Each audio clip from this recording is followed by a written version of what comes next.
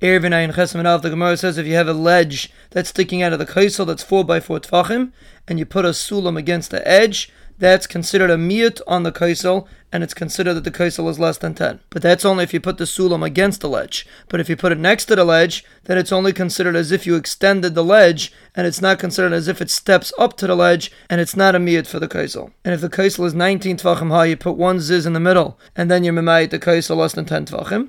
If the kaisel is 20 tvachim high, you have to have 2 zizim, each one has to be under 10 tvachim.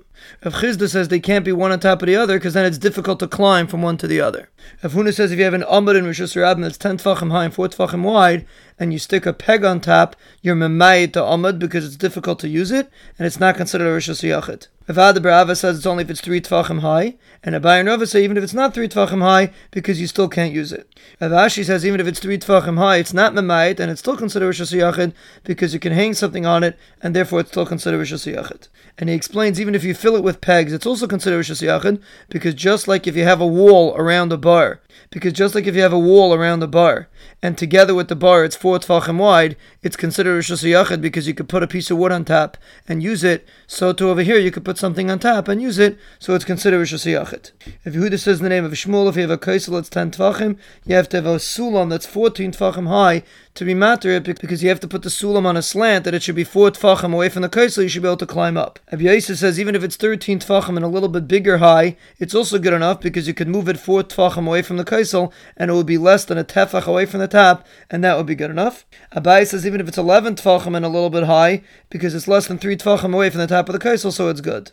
Avuna Beit Yeshua says even if it's 7 and a mashu high, it's also good because it doesn't have to be leaned at all. You could just put it straight up against the wall, and it's less than 3 tvachim away from the top of the wall, so that's good. And the Gemara explains because it's like 2 balconies, one on top of the other, that's considered a miyut, so here also it's considered a miyut. The Gemara says if you have pieces of palm tree of Bavel that's next to a wall, it's considered a miyut because it's very heavy so it doesn't move. Rabbi Yosef says even the ladders of Bavel, which are also heavy. And the Gemara says that he for sure agrees that if you have pieces of decal next to the wall, that's also good. But the one that says that pieces of decal is good, he doesn't necessarily hold that ladders are good. The Gemara says if you have 2 ladders that are very thin next to each other, and you put straw in the middle, it's not considered a normal ladder because you can't put your foot on top because it would fall through, so therefore it's not a proper ladder. But if the ladder's in the middle, and you have straw on both sides because you could put your foot on the ladder itself, it's considered a proper ladder because you could use the straw to climb up with. If you drilled holes in the wall next to the ladder, as long as it goes 10 tvachim high up, it's good.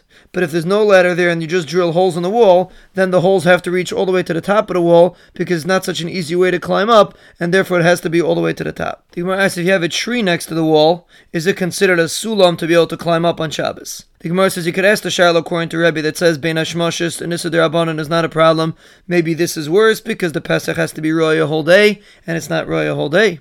But maybe even according to Rabbanan that say that the Rabbanan isn't a problem Bein Hashmashis, maybe this is better because all you need is a technical Pesach, and even though it's an Issa D'Rabbanan, maybe it's still considered a Pesach. The Gemara asks what about if you want to use an Asherah as a ladder? According to Yehuda that says that you're allowed to put an Erev Tchumen by a kever which is Isser Avna, maybe over there is different because you only make an Erev for a mitzvah, so it's not considered Hana. Or maybe even the Rabbanan that say over there it's a problem, that's because you're using the kever.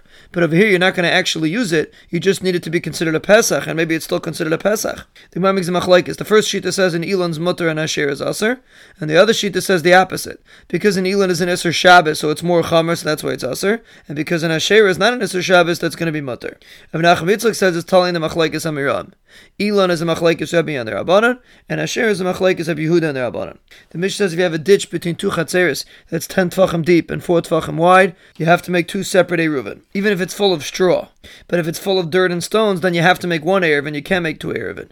If you put a board that's 4 tvachim wide across it, or if you have 2 porches that are next to each other, and you have a board between them, that's like a Pesach, and you can either make 2 eruvs or 1 eruv. But if it's thinner than 4 tvachim, it's not considered a Pesach, and then you have to make 2 eruvin. And the Gemara explains even though when the ditch is full of straw, we still consider it a ditch, because we assume that the straw is going to be taken out. But if you have a mechitza between 2 chatzeres that's made out of straw, we consider it a proper mechitza until it's taken away.